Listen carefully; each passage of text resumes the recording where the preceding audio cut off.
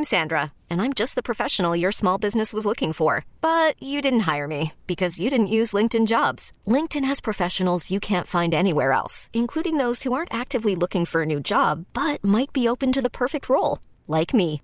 In a given month, over 70% of LinkedIn users don't visit other leading job sites. So if you're not looking on LinkedIn, you'll miss out on great candidates like Sandra. Start hiring professionals like a professional. Post your free job on linkedin.com/recommend today. We get it. Attention spans just aren't what they used to be. Heads in social media and eyes on Netflix. But what do people do with their ears?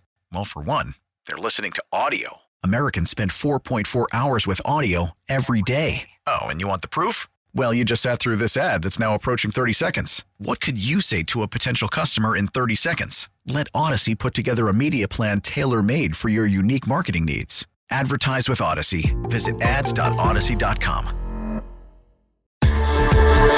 Welcome to Nothing Impossible on St. Louis's News Radio, KMOX. All right, welcome in. It's Michael Calhoun and Travis Sheridan. Welcome to our show about local innovation. We talk with entrepreneurs.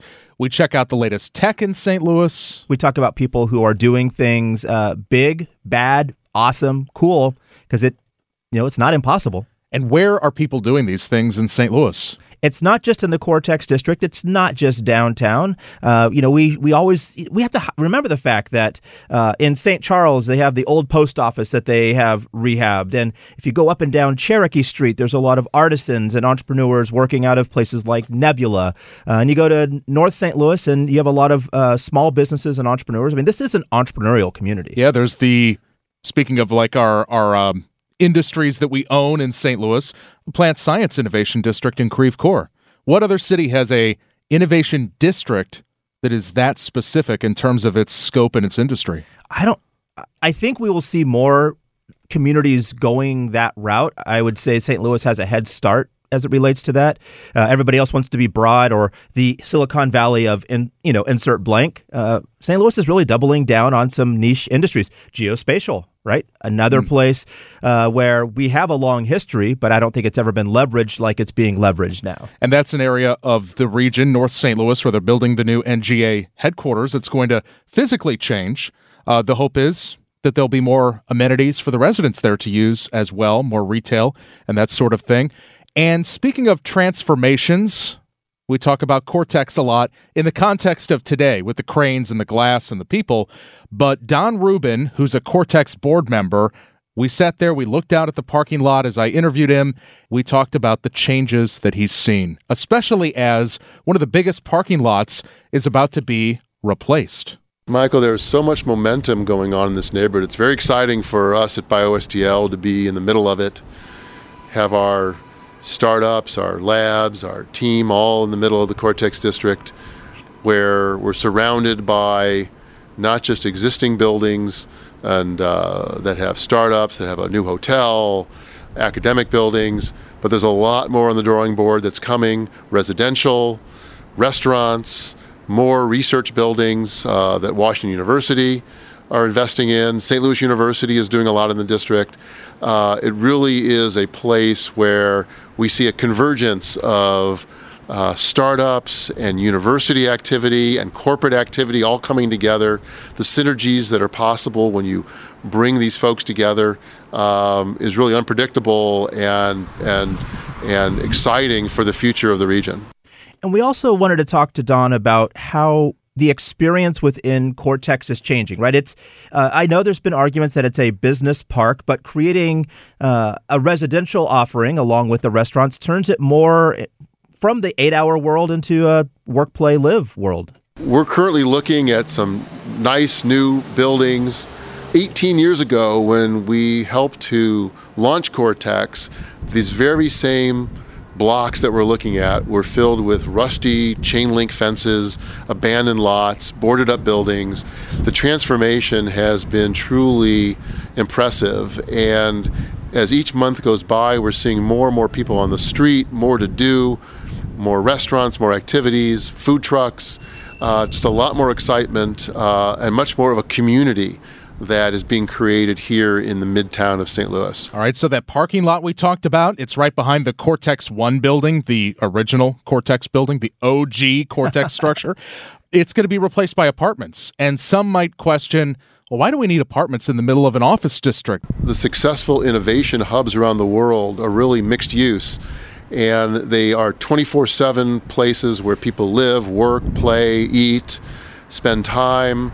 It's nice to have options for the entrepreneurs, the people who work in startups, to live nearby. It's great to have affordable places for them to live nearby, to have retail, to have food, restaurants. All these things come together to create a real community. And this will never be, I think, predominantly a residential neighborhood, but it's nice to have residential in the mix, along with the startups, the corporate activity, the university activity. It's part of a complete picture. And that picture becomes even more complete when you think of things like the hotel going in, right? We're going to have we have a Metrolink stop that's already there. People can land at the airport, Metrolink down to Cortex, go to an event at the hotel, stay at the hotel. It's all becoming together. I was just hosting a group from the UK yesterday and walking around the district and showing them our labs, and they're truly impressed. They came from Cambridge, England. They have nothing like this district there. They obviously have a lot of intellectual activity happening, and they're working on new innovations and startups, but they would love to have an innovation community like this. And they love to see the hotel going up. They love to see all the different elements together. And as you say, having a hotel gives, in the future, a place for visitors like that to stay right within walking distance of the activity. But how do you get there? Parking is one of the challenges that come with success in a district like this.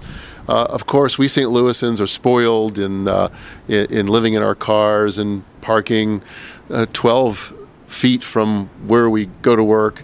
And there is some of that opportunity in Cortex, but there are a new parking garage went up recently.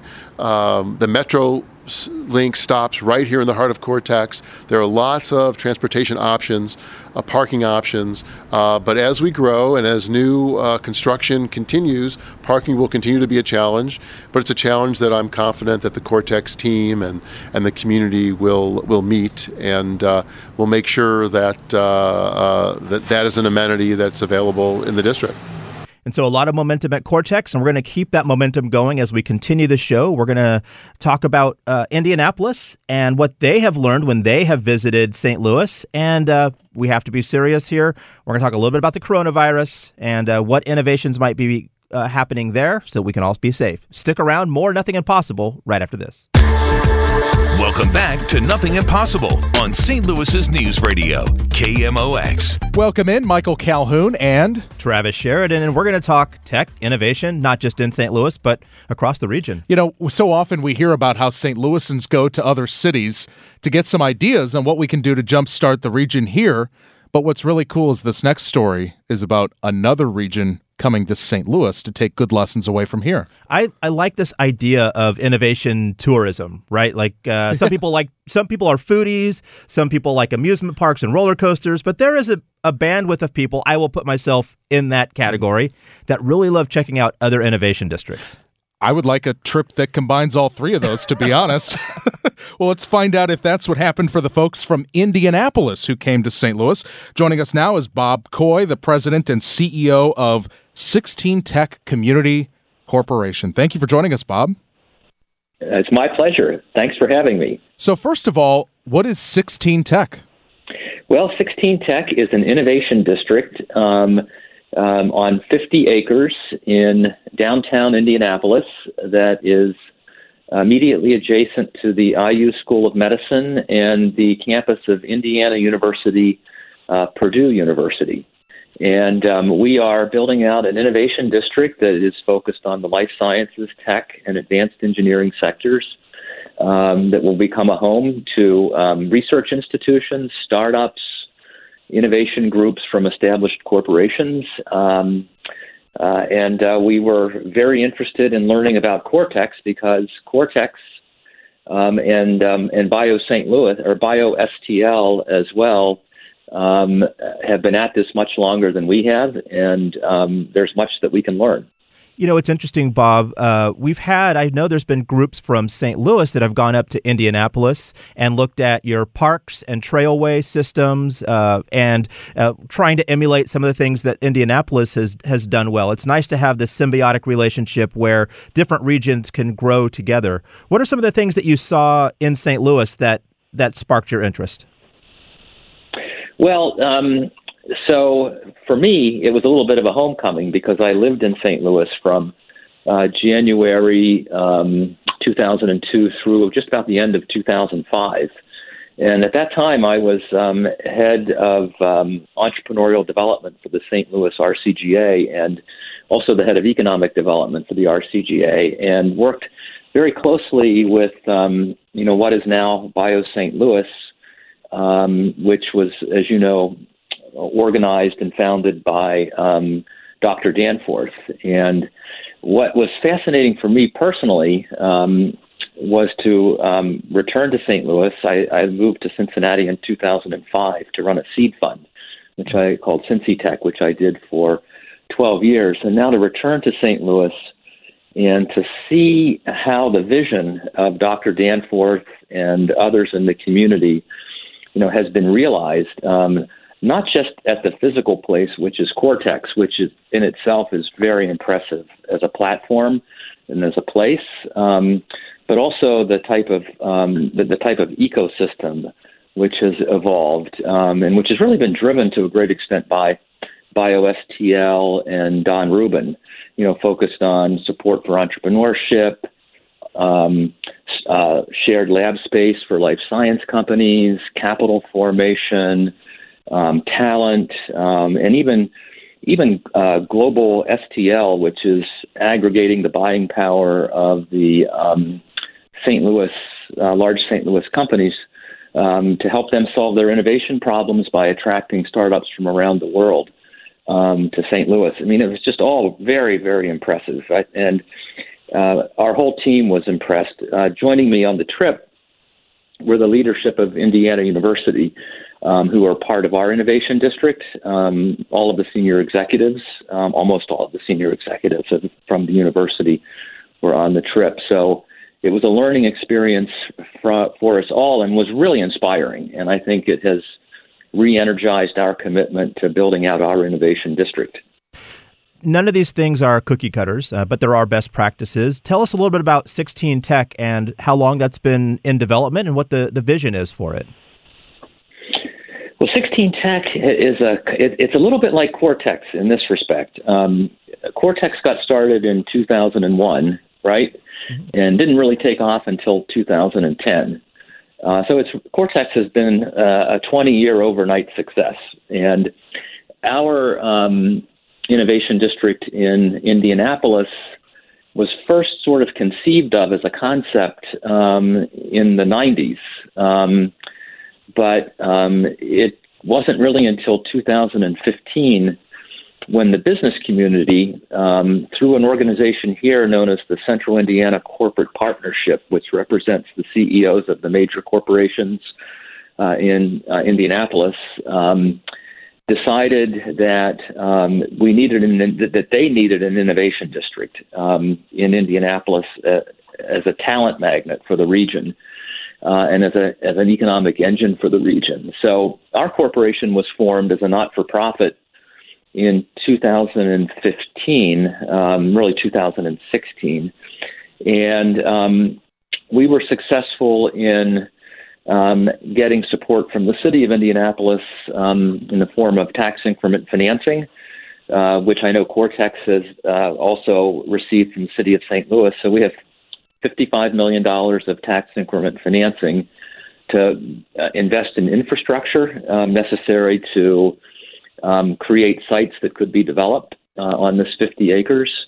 And then we received a $38 million grant from the Lilly Endowment, which is a $15 billion endowment in Indianapolis, which is a tremendous asset. It's and it invests in Indiana and Indianapolis primarily. So we have a $38 million grant from the Lilly Endowment for further public infrastructure, public art, and to build a new bridge across what is known as Fall Creek, which will connect directly to the IU School of Medicine's medical campus. And the whole point is to, create connectivity and ease for the flow of people and ideas back and forth. So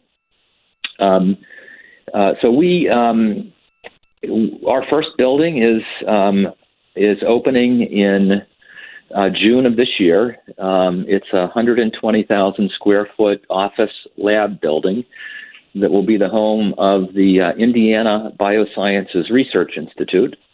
The IU School of Medicine is taking a floor and populating it with companies and researchers in the regenerative medicine area. And then the Central Indiana Corporate Partnership, which is a little bit like BioSTL in that it is focusing on developing a strong ecosystem in tech, life sciences, advanced engineering, talent, advanced energy systems. And it will take the half of the fourth and all of the fifth floor. And then at the end of last year, we closed on $23 million that we raised to convert an old building into an innovation hub that will have flexible office space, incubators. It will have a maker space and an artisan market, like a French market concept, about 104,000 square feet, that will play a role that's similar to the role that the building that CIC is in at Cortex, where they have the Venture Cafe events every Thursday, which I'm sure you all have been to. So that building will open in January. We're also building it out as a live, work, play area. So we'll have about 750 apartment units within the district. We'll have retail, as well as about 3 million square feet of office and lab space when it is fully built out. We're talking with Bob Coy, who's the president and CEO of 16 Tech in Indianapolis. And Bob, as someone who's coming from a Midwestern neighbor of St. Louis, who has the outside perspective, but you're also familiar because you said you lived here during the early 2000s. What do you see beyond the Innovation District, beyond the confines of Cortex? What about the St. Louis region, whether it's the community, the entrepreneurs, the large companies we have here, the government structures, the investment organizations, the venture cafes? What do you think is it that about the St. Louis region that has really allowed Cortex to happen? Well, I think what has really impressed me is the growth in the Central West End over to 64. It's 64, right? Where Cortex, 6440, yep. Cortex on the one side, 6440, up to Clayton through over to the Missouri Botanical Garden, around St. Louis University. That whole area, it just seems to me, is booming, and it's really exciting to see it. So I think that all of these pieces working together is what is making that whole area so exciting. You just have all of the ingredients, it seems to me, with the world-class universities, the Forest Park, the great housing structure that you have in these neighborhoods, these old homes that are being repurposed, refurbished, the museums. It's the complete package, in my opinion. And I think all of this is now feeding on itself and it's all mutually reinforcing and causing that whole area to, grow in really exciting and impressive ways. Well, Bob, you mentioned Global STL, which is part of the BioSTL offering, and I think about these innovation districts in multiple cities that are starting to grow, emerge, and really find their footing. And a lot of their success comes from linking or partnerships or connections to other innovation districts. If I think about Venture Cafe that you mentioned, it exists in about 11 cities around the world. And so people can drop into a city and experience Venture Cafe, and it feels familiar to them. What is Indianapolis doing to connect its innovation district to other innovation districts? Well, we are really just getting started. I mean, I have to emphasize that point. At this point, we are where Cortex was in maybe 2008, maybe 2009. So we're just laying the groundwork, preparing the sites, getting the buildings up, building the stage, so to speak. And now what we need to do with the stage is to pull together all of the actors in the innovation ecosystem that really will make the place exciting. So as we've done that, and as we're doing that, I've been interacting really with a small network of innovation districts in Philadelphia, where I also lived in the Philadelphia area early in my career. There's a fantastic innovation district there called University City, which is adjacent to the University of Pennsylvania and Drexel University. So I've learned a lot from them. I've been a friend of Don Rubens, who's the CEO of BioSTL, since I lived in St. Louis, and he and I have kept in touch over the years and now the decades. So he's been following what we've been doing, and I've been following what he's been doing. I've learned from Dennis Lauer, the CEO of Cortex. There's an innovation district in the state of Delaware. So it's just a small group of us, and I'm at this point picking their brains because they're further ahead than we are. We hope to catch up quickly, but it's nice to have a network of folks who you can learn from. There's also a global innovation district association that's being formed that's based in Switzerland, and we're likely to join that organization, which I think is pretty exciting because, as you know, the innovation district concept is now global. There have been well over 100 identified around the world, almost all in urban areas, adjacent to anchor institutions like our Indianapolis School of Medicine and your Washington University and St. Louis University. So it's really important to be connected for certain. And one of the things that we want to do for the companies that locate there is also enable them to be globally connected. You mentioned Venture Cafe and its sites around the country that members can drop in on wherever they're at, whenever they're in those towns. And we want to have the same connectivity for not only our startups, but our established corporations. So that's one reason why we were so interested also in learning about global STL, because of the really impressive work that's being done to source innovation from around the world to solve the problems of some of the local companies in St. Louis. Bob Coy, President and CEO of 16 Tech in Indianapolis. Thank you for sharing your story about what you're doing there, and thanks for sharing your observations about St. Louis, too. We appreciate it. You're welcome. It was my pleasure. Keep up the good work over there. You as well. Thank you for joining us. And folks, we'll be right back with more Nothing Impossible right after this. Welcome back to Nothing Impossible on St. Louis's News Radio, KMOX. As we continue along with our conversation about local tech and innovation, research and development, let's stick with Cortex and go to a startup that's inside of the new biogenerator building as we talk about coronavirus, COVID-19 as it's also known, and the race to develop a vaccine for it. There is a St. Louis startup that's at the forefront of developing a new way to create bacterial vaccines. So that, if I understand this correctly, the process can be reduced and they can get a vaccine to market faster, right? Yeah, let's get the details from Christian Harding, who's the co-founder and CEO of VaxNewMo. So first of all, what's your startup and what's the importance of vaccines today? Yeah, so we're a research and development company that focuses on vaccine development. But let's take a minute real quick to just talk about vaccines, because there's lots of different types or flavors of vaccines. Most people are probably familiar with the flu shot or flu vaccines, but those target viruses, the influenza virus. There's also lots of vaccines that target bacteria, different type of microorganism, and we're developing vaccines against bacterial pathogens or bacterial threats. These vaccines can come also in different flavors, subunits, whole bacteria that are inactivated, and we make a specific type of vaccine called a conjugate vaccine, and it consists of two very essential parts. So one is a polysaccharide, or the sugary coating of the bacteria. It's commonly referred to as the capsule. Kind of protects the bacteria from our immune system, and it gives them a unique signature, like a fingerprint. Those are great, in theory, vaccine candidates, but there's a problem. If you purify those polysaccharides and you use those alone as a vaccine, they don't generate an immune response, and they do nothing for children. So that's a big problem. We have this great fingerprint, but you can't use it as a vaccine alone.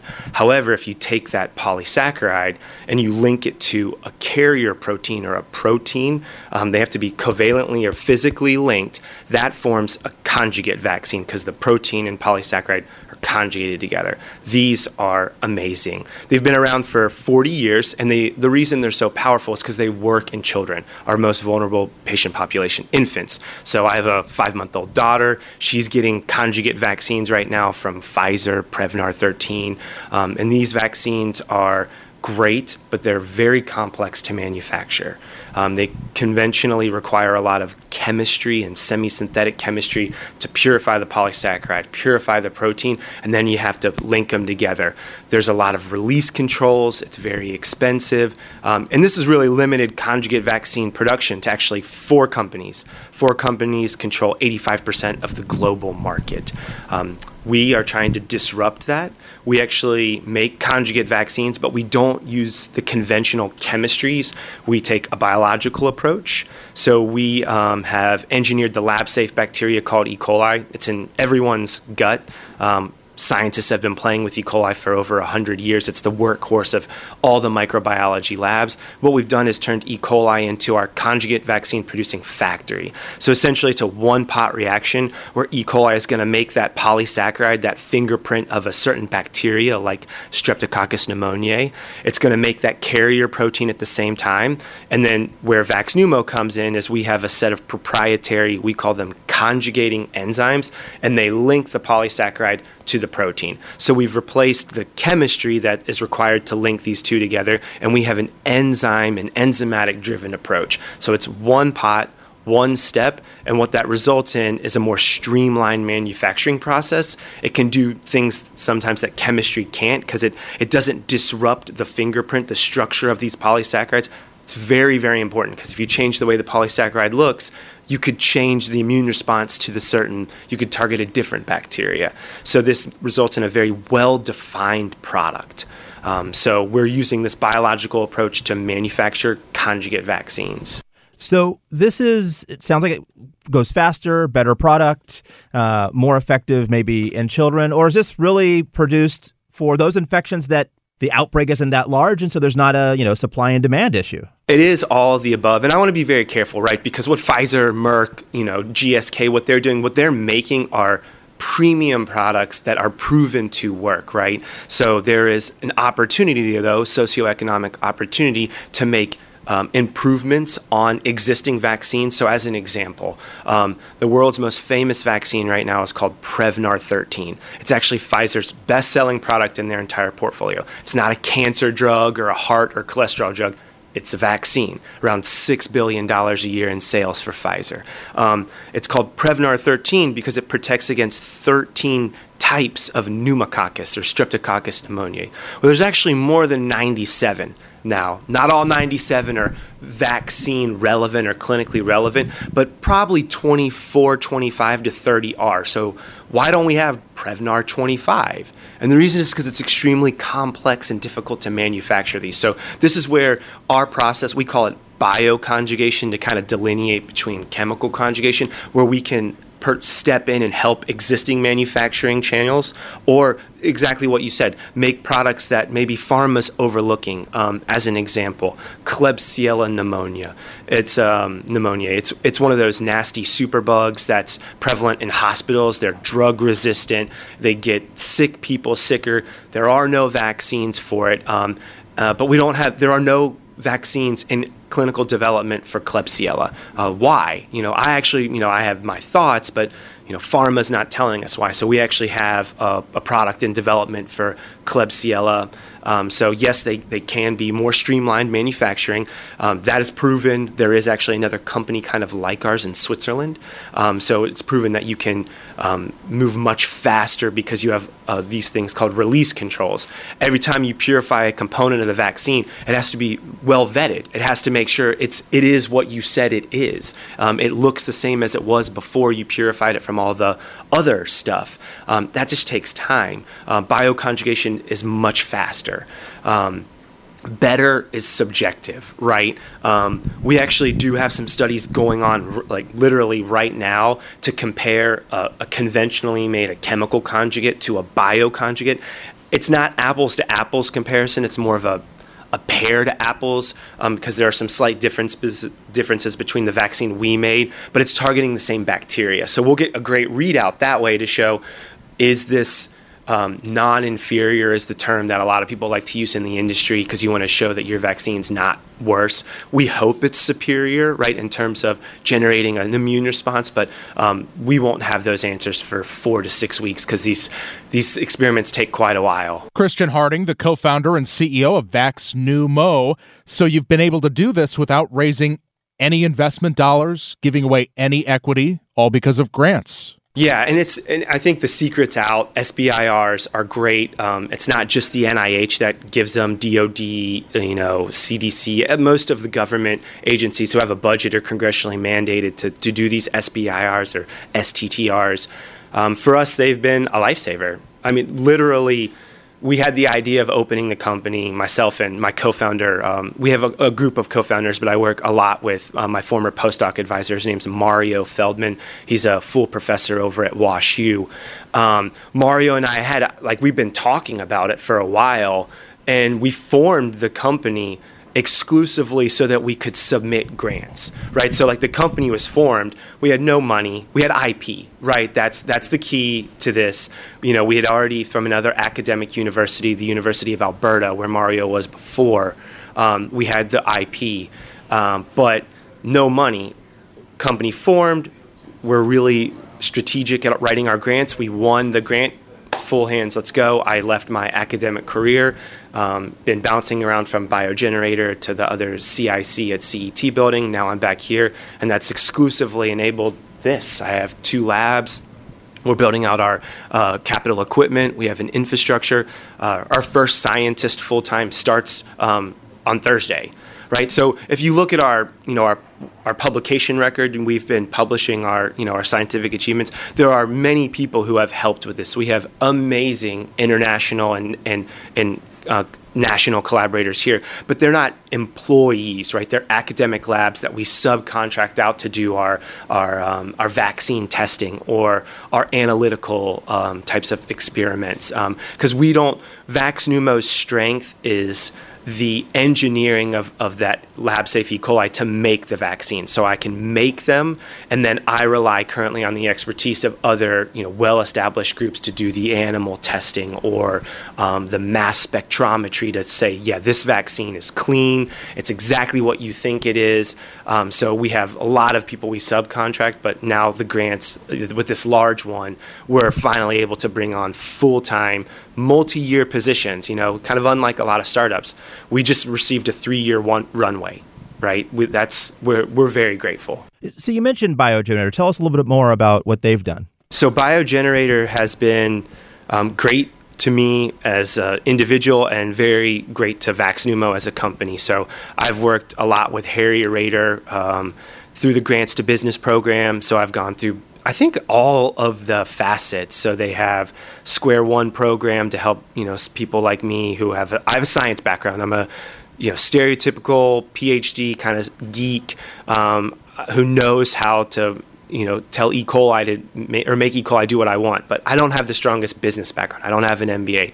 Harry can kind of help guide you through that process of not getting an MBA, obviously, but help you write think about the business side of your science. And so the Grants to Business program has been good. I've gone through the coursework, the mock panels for all my grants that have been reviewed. And then Harry's also, BioGenerators supported financially some contract grant writers to help us write some of the aspects of our phase 2 grants, the commercialization plan. So Veronica Redmond has been very helpful with that. So really all aspects. And Harry's actually stepped in outside of grants and just given me some like business development advice while I build out my business team. So he's done kind of a lot for us.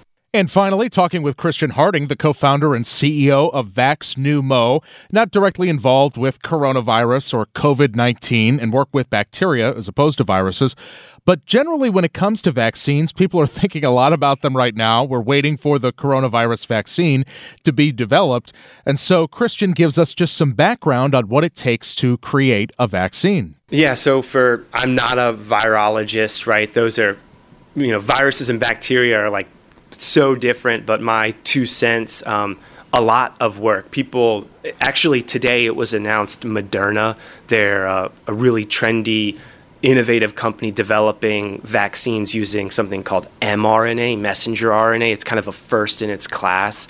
And they just announced today that they have a batch of a prototype vaccine to be tested against COVID-19. It was shipped to Washington, and they're enrolling in the phase 1. So it's a safety trial right now. So what it takes, I think people don't want to hear this, but it takes a lot of money and a lot of expertise. There's a reason we have the FDA in place to make sure that we just don't inject an unsafe product into a human. There's a process, and pharma and biotech companies did not set that process up. It's the U.S. government, the FDA. So we have this kind of long-winded process that's deliberately set up. So it'll take a lot of smart people that are working on it. Moderna is one example. The NIH is another one. They've dumped in the National Institutes of Health. They're actually funding the development of I think some of these early vaccine trials for the coronavirus.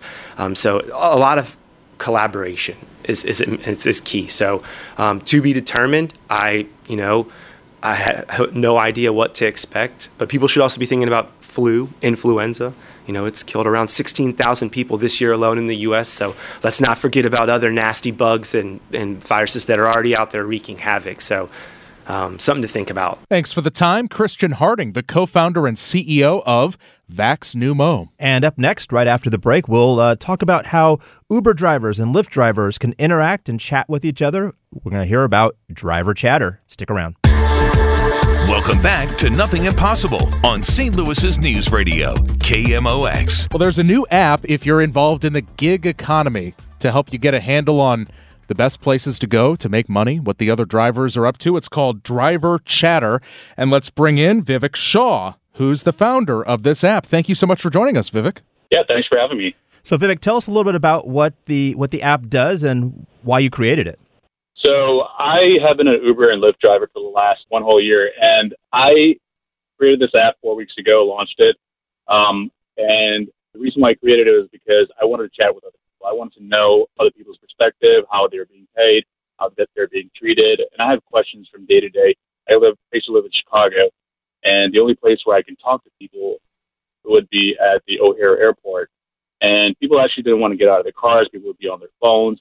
But people did, like if I would get out of my car and wanted to talk to an Uber driver, then he would definitely talk to me. That would only answer my basic questions. But people did actually want to talk to each other, and that's why I created this mobile app. We can talk about pay, unionization, strikes, prime time, surge at prices, to a wide variety of things. So it almost sounds like almost like a Slack channel, but for Uber drivers and Lyft drivers specifically. Definitely, yeah. You can call it a Slack channel or a Discord channel.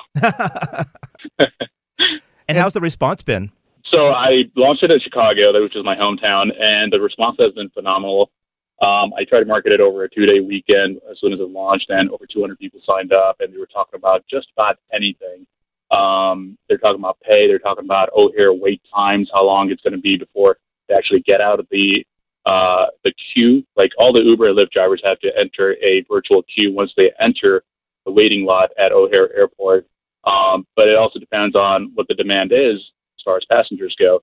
and that can actually determine like how quick you're going to get a ride. And also when you get a ride, it could actually take anywhere from 10 to 20 minutes. And it's actually taken me 30 minutes just to get out of the traffic from the waiting lot. But that's always been a big issue. So we have to calculate that in. And that was one of the reasons why I was so frustrated. And I wanted to check with somebody beforehand, hey, how long is the wait time before I actually even go to the O'Hare Airport? Because we don't get paid for just waiting around. And we're just wasting like half an hour, 45 minutes. Sometimes I've even wasted 2 hours just sitting at the waiting lot. That's just dead time, not making any money. Yeah, Vivek, what are some of the other, people might order a Lyft or an Uber or meal on Postmates or what have you. But, for those who are in the gig economy, you're independent contractors, you are deciding, I am going to go to O'Hare or downtown or to this event to try to get customers. The pay can change. We've talked about the challenges the gig economy workers face. And so what kind of questions or what kind of concerns or, how has this become a utility for those challenges that are faced in this industry? I think people need information. And Uber and Lyft, they don't provide us with much details. It actually varies from city to city. Los Angeles, they just, California has a new law, which actually requires all Uber and Lyft drivers to be employees, although Uber and Lyft are fighting it, which is a whole different issue. But in, at least in Missouri and Illinois, the Uber and Lyft drivers are still independent contractors.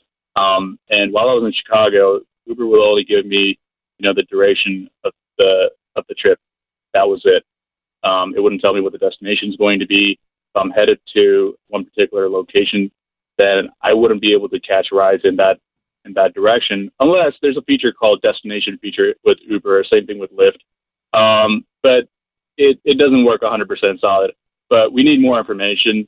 And I think when we chat with each other, when we give each other a heads up, this app can actually solve a lot of that issue. I was at a music festival dropping a passenger off, and a cop handing me a ticket saying that you cannot drop off passengers at this particular intersection. There were no signs anywhere posted, but when I went to a hearing, I found out that there were more than 100 Uber and Lyft drivers are actually given that same citation. But had I simply chatted with somebody, had I posted that message right then and there that, hey, cop is giving out tickets at this particular intersection, then a lot of other people would have avoided that intersection being dropped off. All right. Well, if you're within the bandwidth and the mass listening power of KMOX, and also as you listen to this online via podcast, make sure you check out Driver Chatter. And Vivek, thanks for joining us. We want to get people sharing more information so they can thrive in the gig economy. Thanks so much. I appreciate it. And we'll be back next week with more Nothing Impossible. Michael, we'll see you next week. See you later. We get it. Attention spans just aren't what they used to be. Heads in social media and eyes on Netflix. But what do people do with their ears? Well, for one, they're listening to audio. Americans spend 4.4 hours with audio every day. Oh, and you want the proof? Well, you just sat through this ad that's now approaching 30 seconds. What could you say to a potential customer in 30 seconds? Let Odyssey put together a media plan tailor-made for your unique marketing needs. Advertise with Odyssey. Visit ads.odyssey.com.